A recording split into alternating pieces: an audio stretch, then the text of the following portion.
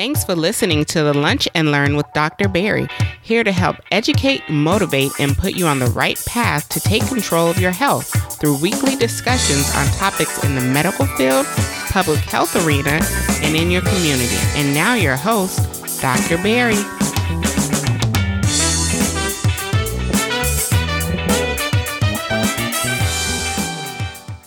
And welcome to another episode of the Lunch Learn with Dr. Barry. I'm your host, Dr. Barry Pierre, your favorite board-certified internist, founder of drbarrypierre.com, as well as PR Medical Consulting, helping you empower yourself for better health with the #1 podcast for patient advocacy. And so fitting that today we are going to be talking about health advocacy, and I have a special guest for you guys today, Okey, Enyia, who is the founder and CEO of Enyia Strategies, a health policy consulting firm that provides advising, research support, policy analysis, project management, and legislative strategy for individuals and entities seeking measurable ways to influence policy on issues related to health equity, health disparities, social determinants of health, and health in all policies. He also helps entry-level and mid-career professionals find ways to maximize their career advancement aspirations by reviewing resumes, cover letters, facilitating interview preparation, and providing a roadmap for a successful transition from higher education into the workforce and entrepreneurship. Okey was a Congressional Black Caucus Foundation Health Policy Fellow from 2014 to 2016. He worked 3 years with members of Congress on a wide range of issues, areas in the context of health, education, foreign policy, civil rights, voting rights, and advocacy. He holds a master's degree in public health from Chicago State University and a bachelor's of science degree in biology and biochemistry from Lewis University, Romanville, Illinois. He resides in Maryland and enjoys cooking, reading, and traveling. And really the most important thing, you guys, I've harped on it before, that yes, we can talk about being healthy and understanding taking medications and taking the right medications. Being healthy is, the way to go. But we have to understand that there are a lot of forces at hand that play a role in people being healthy. And I know, especially as I find that a lot in physicians, right, where they don't like to talk about politics and the effects of politics on the way we practice medicine. But it is extremely true. So I wanted to bring someone who's really on the ground floor, like actually there working with people who are making these laws that are sometimes good and a lot of times not very good in your everyday order of health, right? So let's get ready for another amazing episode. Like always, if you have not had a chance, go ahead and subscribe to the podcast, leave me a 5-star review, and let Okey know that he was such an amazing guest on the podcast today. You guys have a great and blessed day.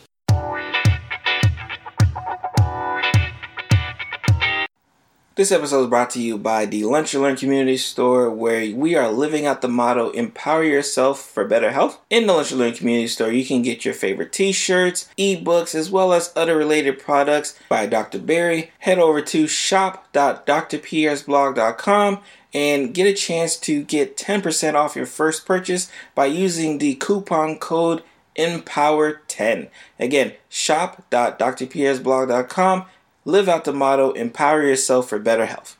And again, thank you, Lunch and Learn community. You heard an amazing introduction on our today's guest, who I'm excited for to kind of, bring a little light on health policy, which is, I know is a taboo topic that, a lot of people don't like. It's not sexy. I know a lot of people like to talk about, but again, when you got people who are kind of in their field doing it, and I wanted to kind of make sure I brought that expert here. So, okay, first of all, thank you for coming to the episode of the Lunch and Learn community. Thank you so much for having me. So I want to, and I say your bio is absolutely, fantastic. Right. But I always like to kind of, start in the beginning, right? Like tell us the community a little bit about yourselves in your own words. And then I want to rev up and I want to kind of talk about, what were some of your goals and aspirations as you were going through your journey? Sure. So my background is in medicine, public health, health policy, politics, research, and teaching. I'm a former House and Senate staffer on Capitol Hill, and now I work at the Department of Health and Human Services, where I report to the Assistant Secretary for Preparedness and Response. And so I have a social justice background as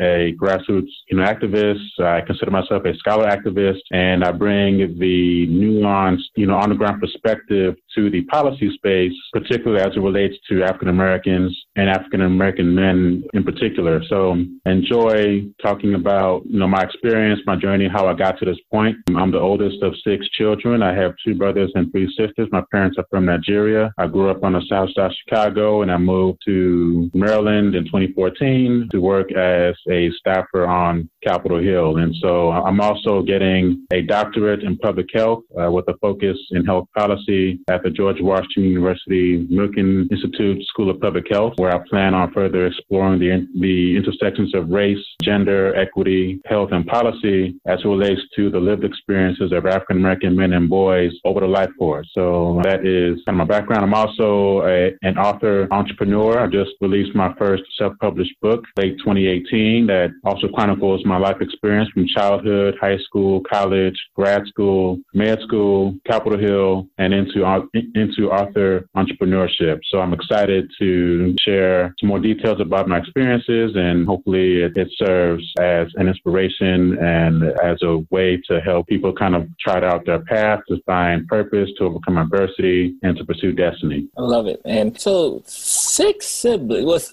it's part of 6 siblings. Are you the oldest? Are you the youngest? Well, where do you fall? Yeah. So I'm the oldest of 6 children. I have 2 brothers and 3 sisters. Yeah. And that's tough because you kind of have you're the lead. Yeah. Right. Yes, I have it's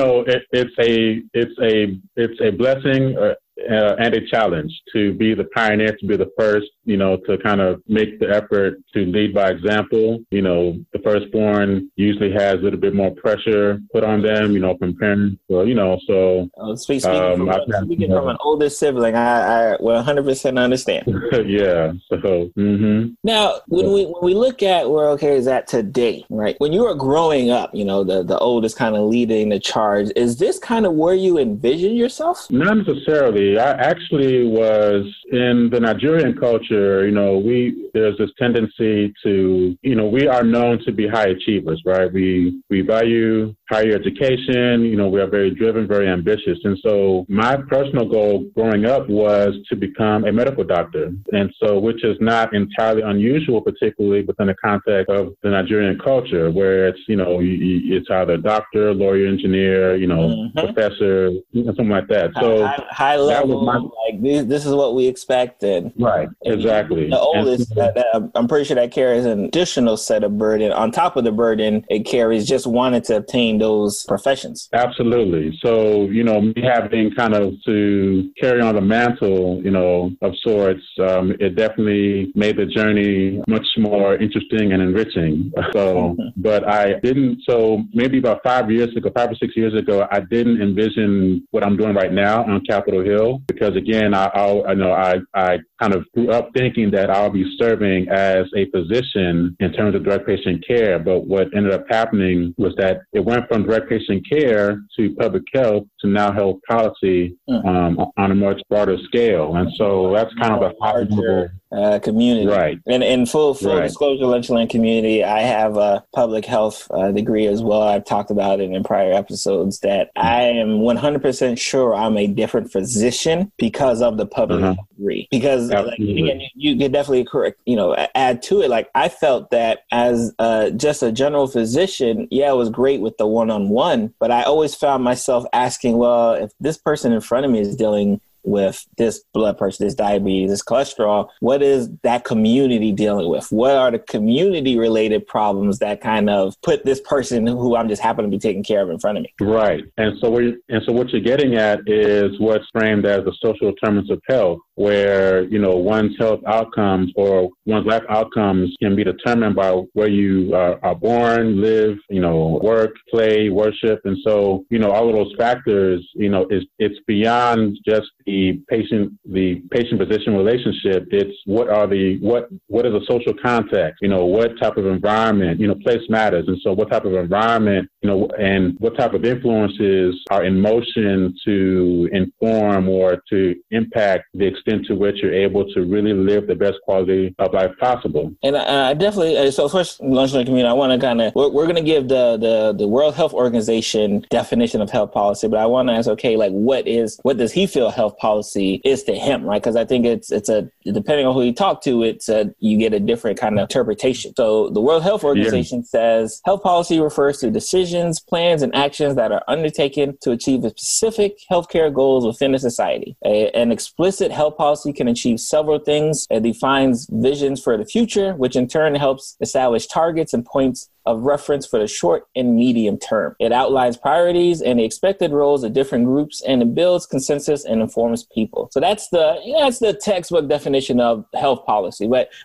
when you talk about health policy and your expertise, like what does that mean to you? Yeah, so to me personally, there's an interplay of several factors, and I use the social justice framework as the backdrop or as the foundation that informs my work. And so for me, it's an interplay between power, politics, economics, and influence. And so it's a matter of the extent to which one is able to get to the decision-making table with data, research, and compelling stories to make a case to help change minds or to better inform, whether it's in the course of a conversation or in terms of policy proposals or legislation at the local, state, and federal levels. And so, all of those factors play into what I believe policy is and does. And so for me, in terms of health policy, so what I bring to bear is the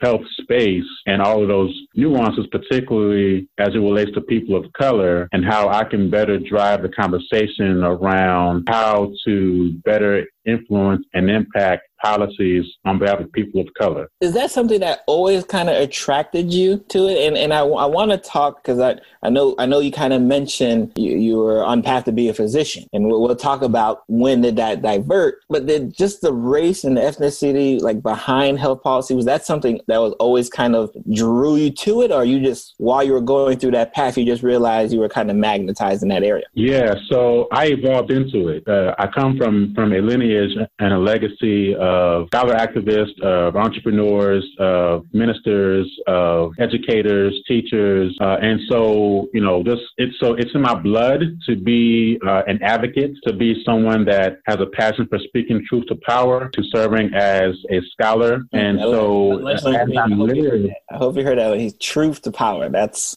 powerful. I love it. Yeah, and so as I've lived and I have experiences, whether it's in college or in grad school or med school, wherever, my passion for really putting voice and language to the issues and challenges that people of color face has evolved and has strengthened. And as I have educated myself, as I have lived as a conscious Black male in this society, I've been better able to inform, to influence, to impact, to raise awareness around issues of race and ethnicity and cultural competency and all of those things that really inform policy in some way, shape, or form. And so I think the pivot point for me, I think, came in med school, because while I was seeing patients, but at the same time, I just felt this burning desire to effect much broader change. And, having seen patients of color treated differently,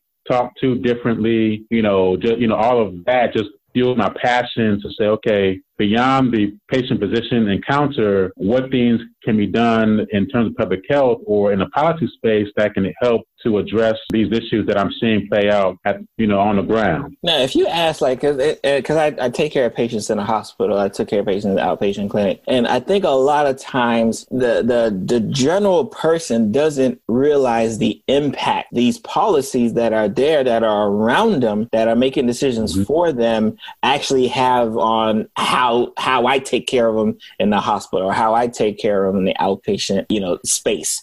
Do you find that conversation difficult to translate, to really explain to a person, no, what I'm doing here in DC, affects somebody in California and Arkansas and Florida and New York, even though you can't necessarily see it personally? Yeah, so that's something that I've come to better appreciate about the policymaking process because, if you want to define it in terms of, so for example, I served on the Senate side. I worked on the Senate Health, Education, Labor and Pensions Committee, and where I got a chance to really understand the various policy levers that can be pulled to effect some type of change, at least at the federal government level. And so what that entailed was, as a staffer, doing research to draft a memo or to help to draft a bill that includes language germane to people of color or to Black women or to Black men or to Hispanics. And so ensuring that you're able to include language in bills or in proposals or include language in a floor statement that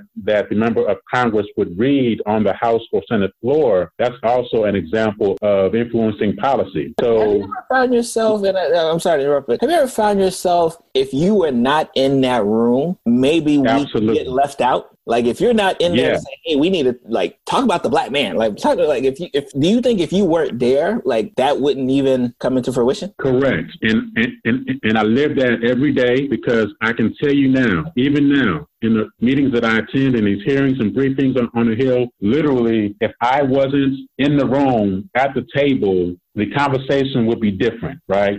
And so I find myself, I live to give. I'm all about servant leadership and lifting as I climb. And so for me, it's not just about me getting to the table, but how can I create a pipeline to ensure that other people of color who have the education, the passion to help to inform your colleagues who don't look like you or don't share your background? How can we create kind of a groundswell and, really kind of build out a staffing infrastructure that will bring in people of color or bring in more nuanced diversity and inclusion and equity conversations to help to draft this policy that affects the general public, right? So yes, there were times where literally if I wasn't there in the room, some things wouldn't have happened. If I wasn't there in a room, some decisions might have been made differently. So while on one hand your presence matters, but to take it further, you being able to articulate in a compelling way, which is supported by data and stories, your cases, then it's it becomes much more challenging for very nuanced policy to be drafted and to get across the finish line. Wow. So yeah, and you talked especially because you mentioned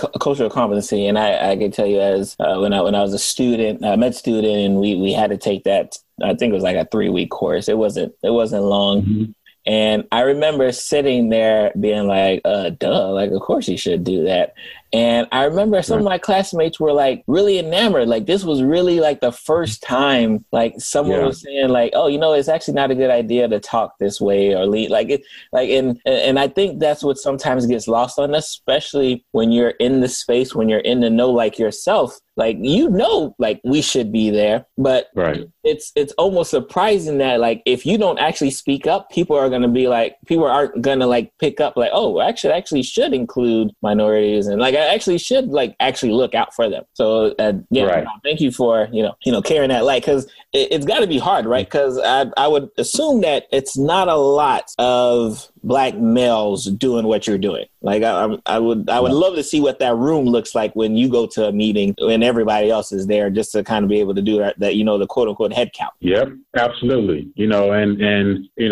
So let's say in a room full of about 100 staffers on the House or Senate side, for example, as far as Black males, will be sprinkled, maybe 2 or 3, 5 max, and then there's usually a slightly higher percentage of Black women than Black men. And so I was going to ask that because I wonder, I see it in the school, but I was wondering, I wonder if even in that space, the women much more represented, not as much as it should, but more than us. Right. Yep. Let's talk a little bit about just some of the adversity that you had to face to even get to where you're at today, and obviously still up and growing. Let's talk about because we talked about we were in medical school, right? But in medical school, right? What was the thoughts there? What was happening? What were some things that you wish could have been different? Yeah. So over the course of a decade, I had studied and taken the medical college admissions test 4 times, and then I applied to med school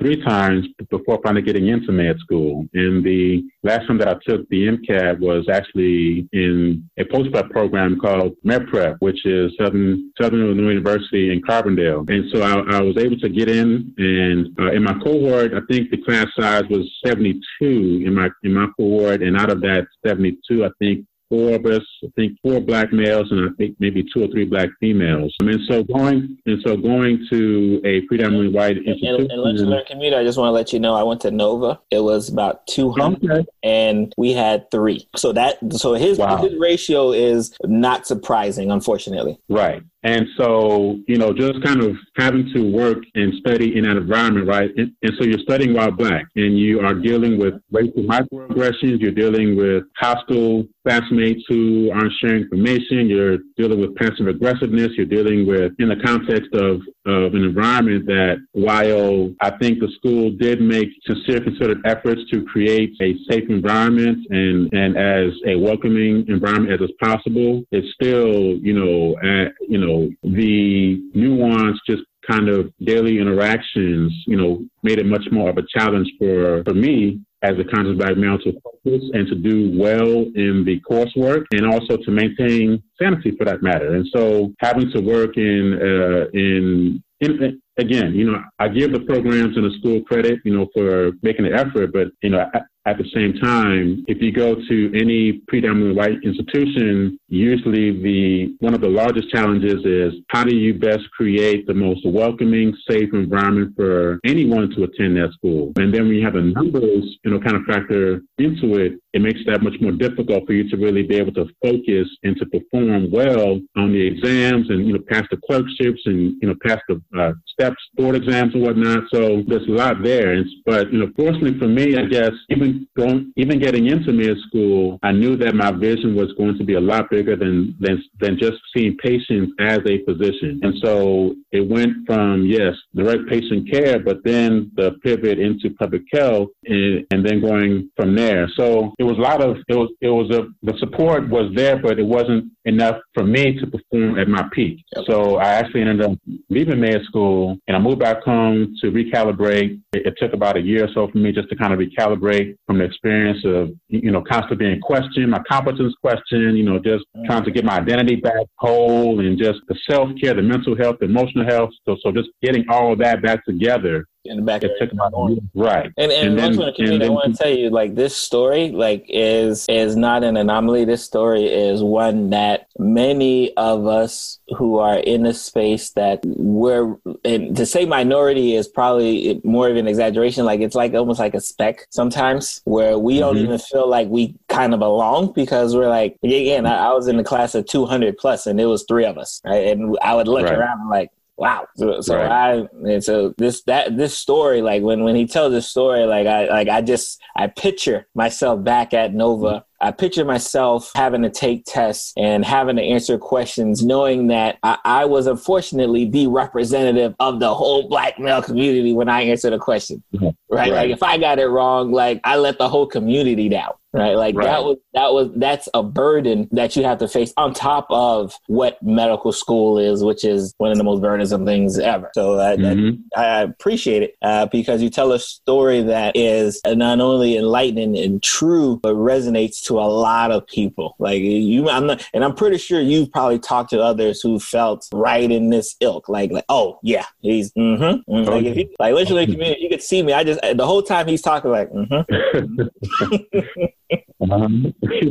Exactly. And so, part of it too is having to work through imposter syndrome and, as you mentioned, kind of questioning or doubting whether you belong. And so just kind of working through that. And so, after I had moved back home to recalibrate, the question became, okay, well, what's next? And in my case, I was already considering getting a master's in public health. And so I applied to a few programs in Chicago, and I got into Chicago State University, which is is a minority serving institution, which was a phenomenal experience for me, and it helped me to heal and to become whole and to get my confidence back, because I was surrounded by people that looked like me and faculty that looked like me and that affirmed me. And as an aside, a quick shout out to HBCUs, definitely have love for them, Oh, yeah. And so my dad actually taught at Coppin State University in Maryland very early on in his career. And so, in fact, I remember, I think maybe I was in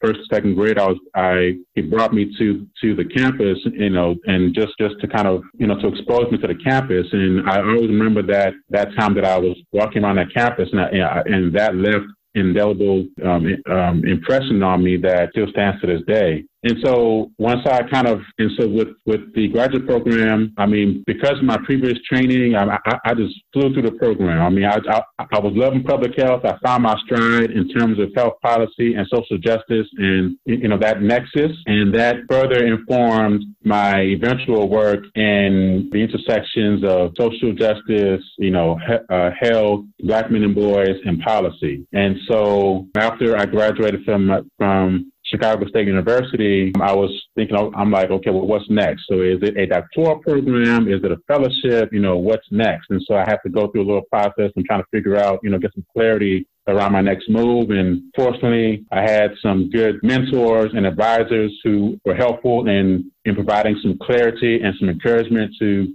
me to continue to move forward. And so I applied. I had taken the GRE once, and I got into Chicago State with that score. But then, as far as the doctoral program piece, I actually took the GRE, I think 2 or 3 more times before finally getting into the program that I'm at now at GW. And I also applied to doctoral programs, I think it was 3 times between, 2013 and 2017. Now, just prior to that, I had gotten into my fellowship, which is named the Congressional Black Caucus Foundation Health Policy Fellowship, which was where I was able to work a year on the House side in Congress and a year on the Senate side as a health policy staffer. And so I went from my graduate degree in public health at Chicago State University to my 2-year fellowship in Congress, which wrapped up in 2016. And then I made the pivot into the Department of Health and Human Services in 2016, which is where I'm at currently. And I just started my doctoral program last fall. And so this is the second semester of my doctoral program, and so this is where we are. I love it. What's a normal day for you right now? Like, especially you're working with the Department of Health. Like, what's a normal day? Are you again? Mind you, I'm naive, right? I'm in South Florida, right? So I don't know what goes on in that DC area. I just assume everyone's like around the White House. I don't know. Yeah. So, for me, obviously it's different for each person, but for me, it's my day usually is made up of meetings with colleagues and writing policies or helping to write policies, attending hearings and briefings, either in the House or the Senate, trying to prepare for, policy decisions that might be coming down the road, as it relates to some issue area. And so whether it's, let's say the ACA, for example, or if it's Medicare for all, or if it's the pharma industry, there's a whole host of interests and, kind of issue areas that one can tap into. And so for me right now, my current space is in the disaster preparedness space. And so anything that pertains to natural disasters, hurricanes, tornadoes, wildfires, Ebola, Zika, emerging threats. So anything that pertains to those types of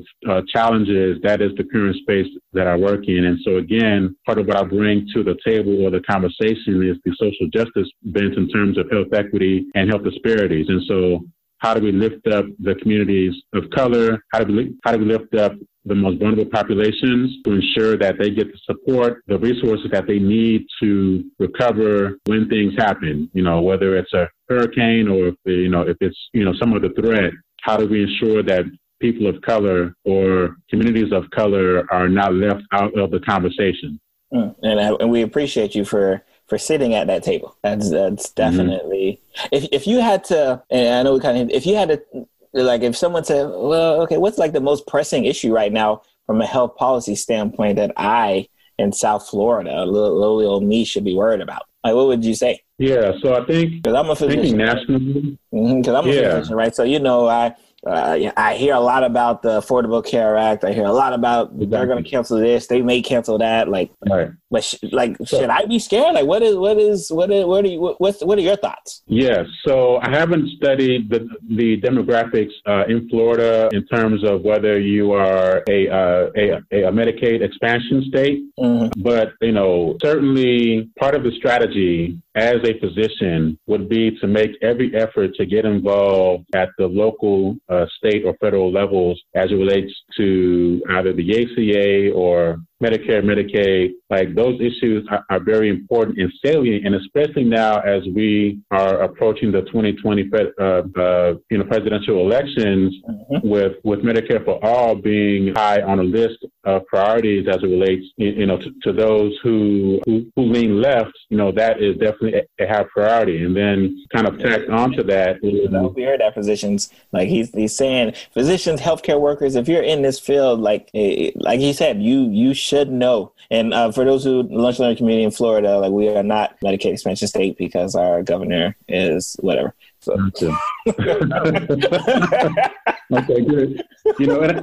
And I didn't want to assume, again, I'm in D.C., but, I do have a good sense of nationwide kind of what states are Medicare, Medicaid friendly. And I know that, in terms of politics, so I was following the races with Andrew Gillum and just how that all panned out, right? And so certainly he has his hand on the pulse of national health politics, and so I would definitely encourage those, especially again in the run-up to 2020, to really get up to speed on the nuances of what the Medicare for All legislation will look like. Because even now, in fact, this morning, I saw several articles speaking to the fact that I think it was in Louisiana that a federal judge denied or is making a case for dismantling the ACA.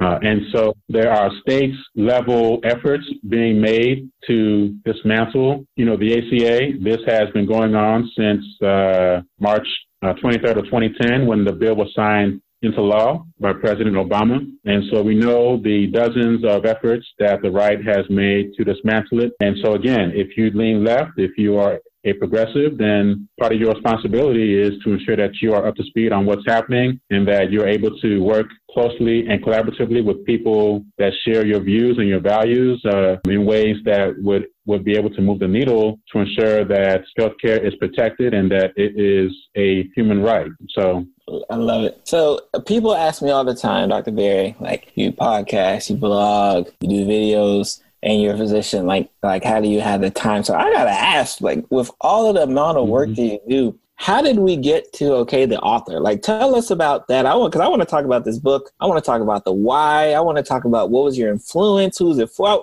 Let's get to that. How did becoming, was that something you always wanted to do? Like, did you always have a book in you? No, I don't think so. I think, I and this part of what I write about in the book is that maybe over the past 7 to 10 years, I would get just in passing and just casual conversation as I lived life, as I navigated from one space to the next, I would kind of get some type of signal or some type of, something, someone would share something just kind of randomly to say, well, you should write a book. Your experiences, would help a lot of people. And even when I was shared, I didn't really pay any mind because I was focused on actually trying to get through med school and get through grad school and, find a job. And, so I wasn't in the headspace to really kind of say, okay, yeah, it might be good to start to put pen to paper. No, it just kind of evolved. And so I think it had to have been 2019, maybe 2016-ish, around that time, where while I was in the Senate, I think I was like, okay, my experiences, like my trials, my challenges getting into med school, trying to get into doctoral programs, that it's important to document. And so I began to journal, actually, I think maybe it was in 2011 or so. And so my journal was helpful in terms of having just kind of like a framework or like an outline that I was able to build out. And so by the time, so from like 2010, 2011 till now, in fact, I was able to leverage a lot of the content that I journaled daily into a format that helped me to really frame my experience in a way that was helpful. And so part of my interest and passion was to leave a legacy for generations to come, and also to become an entrepreneur, right? So how do you turn your pain into purpose and ultimately, into profit, right? So, taking your really, I hope you heard those 3 words: turning your pain into purpose, and then most importantly, into profit. Absolutely, because, I believe, that nothing happens by accident. And, frankly, as a man of faith, as a Christian, I'm like, okay, how can I leave the best impact possible? How can I make this world better than how I found it in some way, shape, or form? And so those are things that really drove me and motivated me to sit down to write the book. And so practically speaking, it took about 40 actual writing hours over the course of 90 days to write the book, just to do like a big brain dump, just get everything out, get the journal together and just get everything together in one, document. And then I hired a writing coach. I hired a business coach to also help me to kind of ensure that I was going about this whole writing, publishing process the right way. So I'm a self-published author. I started writing it in December of 2017, and I finished the first draft in March, and I think it was February of 2018. And then it took about 4 months to edit it, to get it proofread, and then I launched it on my birthday last year, which is November 22nd. And then it became the question of, okay, taking that content now, right? And how do I best leverage and maximize the content in this book into multiple revenue streams? And so that's where I'm at right now, is really kind of exploring the various ways in which I could take the content, how to get a job on Capitol Hill, how to get a job in the workforce, how to find your passions, your purpose, just framing the content in a way that will be helpful and can be plugged into different areas and networks. Oh, I love it. And was your influence, because obviously the trials that you went through played a huge role in being able to put that pen to paper. Did you delve in with a lot of experience, even when you were on the Hill, even when you were like in the thick of things within government? Did that also make the book as well? Yes. So it is a very transparent read. I include all of my experiences, how I got, into med school, how I got into my doctoral program, how I got to Capitol, experiences on Capitol Hill as a conscious Black Capitol Hill author entrepreneurship. And it's a very transparent read. It lays out the framework that I'm helping to drive conversations that covers a wide range of issue areas as it relates to mental health and well-being, self-care, the opioid epidemic, the STEM fields, the school-to-prison pipeline, health disparities, health equity, health and our policies, my time on Capitol Hill, it's all in there. Yes. Oh, love it. First of all, that's absolutely amazing. And putting on my, because we're both in that field from an entrepreneurial standpoint, because I definitely can see where, you have courses, whether you're speaking, right? Because I think you have a story that I think people should hear. Right. And whether we're talking about high school students, college students, honestly, even professionals who really need to hear hey, I'm here, I'm doing the work, and this is how you can do the work with me. Absolutely. And, I'll also plug the fact that I also talked about my experience in Nigeria, which also helped to inform my sense of identity and culture, which helped me to get to this point as well. So I definitely have to give a shout out to my Igbo, culture and my people, and I kind of draw a parallel between Nigeria and Black Panther as well in terms of, living in a country that is ruled and ran by people of color, and how so empowering that is. And so I definitely want to kind of plug that as well. I love it. How can someone who is, interested in working with you, interested in learning from you, obviously interested in getting this book, right? Like, let's get this promo going, right? Like, how can I get in touch with you? Let them know wherever you're at, all your social media outlets, give them the deets. Absolutely. So my website, so I'm also a consultant, and which is part of my business model. My website is Enyia Strategies, which is spelled E-N as in Nancy, Y-I-A, strategies.com. That's my website where you can find my book. If you want a person signed copy, you can go to my website and I will ship you out a person signed copy. You can also find my book on Amazon and Kindle. I've been going on book. So I've been on this whole book tour since I launched it, last fall. So almost every weekend I'm somewhere, doing a book signing somewhere. As far as social media, my Instagram is Enyia Strategies. My Twitter also is Enyia Strategies. I'm on LinkedIn as my name is Okey. Last name is Enyia, Enyia. To my Facebook account. You can also find me on YouTube as my name, Okey Enyia. That's Okey, Enyia. Also on Periscope as Enyia Strategies. And what else? I think that covers the social media. So IG, Twitter, Facebook, LinkedIn, Periscope, YouTube, website, my email list. If you go to my website, please join my email list, EnyiaStrategies.com. I'm in the process of actually creating an online course that is focused on creating a career roadmap for individuals who are challenged with trying to pivot from, let's say, college to grad school or from grad school to the workforce. And so I help people to successfully transition from one point to the next by creating a roadmap for them to navigate throughout the workforce in that fashion. So I can talk about how to network, how to find mentors, how to negotiate salary, soft skills, email etiquette, phone etiquette, how to search for jobs in government or elsewhere, how to find purpose and destiny and, passions and get clarity around your purpose. That's really big for me. So that's the online course that I'm creating. I'm hoping to launch it very soon, and I'm excited about what's ahead. I love it. And don't worry, Lunch Learning Community, if you're driving, listening to it at work, all of those links will be in the show notes, so we'll make sure you get a chance. I'm also going to be giving away a Kindle version of his book as well, too, because I definitely think this is a person that you need. Because again, I've been following him for about, I think, almost like a year or so on LinkedIn. And when I first started, I was like, oh, okay, this is a person I'm going to have to keep kind of close. Because when you see people working and doing work, they don't even have to say it. They're so busy working, you could just notice like, oh, wow, this person's actually putting some moves in.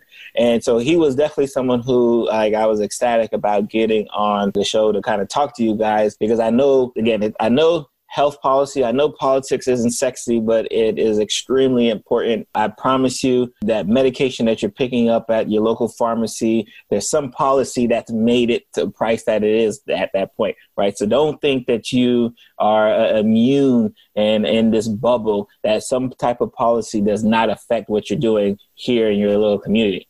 Absolutely. Absolutely. It's so important to get to a place where we're able to frame issues and challenges and policies within the context of the person that lives, day to day. So how do you best connect the dots? And I think in terms of how to find relevancy with what's going on at the federal level, with what's going on at the state level, and then what's happening locally, all politics is local, power, influence, economics, education, like all of those nuances. And so part of it for me is helping to drive the conversation and create the narrative that makes what is oftentimes the amorphous policymaking process relevant and germane and makes sense and connected, right? I love it. And before I let you go, I always ask this question: how can what you do empower others to take better control of their health? Yeah. So, I always say that change starts with you. And I think being willing to change, which is very difficult at times, us being human and just, living. I think having a heart to serve and being willing to seek out supports and help. And so, for example, for me, especially now, it's a question of, or it's a strategy of normalizing self-care. So I go see a Black male psychologist bi-weekly. I'm in a gym weekly. As I mentioned earlier, I'm a Christian, so I go to church weekly. You know, I eat well, at least try to. So because I've been exposed to this lifestyle, to these values, I'm better able to, and I'm blessed to be able to share my experiences in a transparent way that hopefully will encourage you to make some positive changes. And so that is also part of what drove me to write the book, to say, you know, this is what I've had to go through personally. And these are the things that I did, or that have helped me to get to where I am today, where I am hopefully inspiring people and I'm helping to change people's lives based upon, you know, my story. So that is what drives me. And my hope is that the opportunity that you're made available to me on your podcast and to other radio, you know, interviews and TV interviews and speaking engagements, that this is one way in which I am hopefully leaving a legacy and making a strong impact. So I love it. I love it. Again, Lunch Learn Community, amazing guests always. Thank you for tuning in, and we'll see you guys next week. Thank you for getting to the end of the show. I am your host, Dr. Barry Pierre, host of the Lunch Learn with Dr. Barry, and this is another amazing episode that we like to bring to you week after week on betterment of empowering yourself for better health today. If you have not had a chance, please go ahead and subscribe to the show. If this is your first time listening, if you already listen and you've already subscribed, make sure to leave me a 5-star review, because your support is absolutely important in keeping the show moving as it is. And if you have not had a chance and you want to check out today's show notes, always head over to lunchlearnpod.com. That is lunchlearnpod, all in one word, .com, and you can get the access to my show notes for every single episode, but especially the one you just listened to. And I'm going to see you guys next week. You guys be blessed. Bye.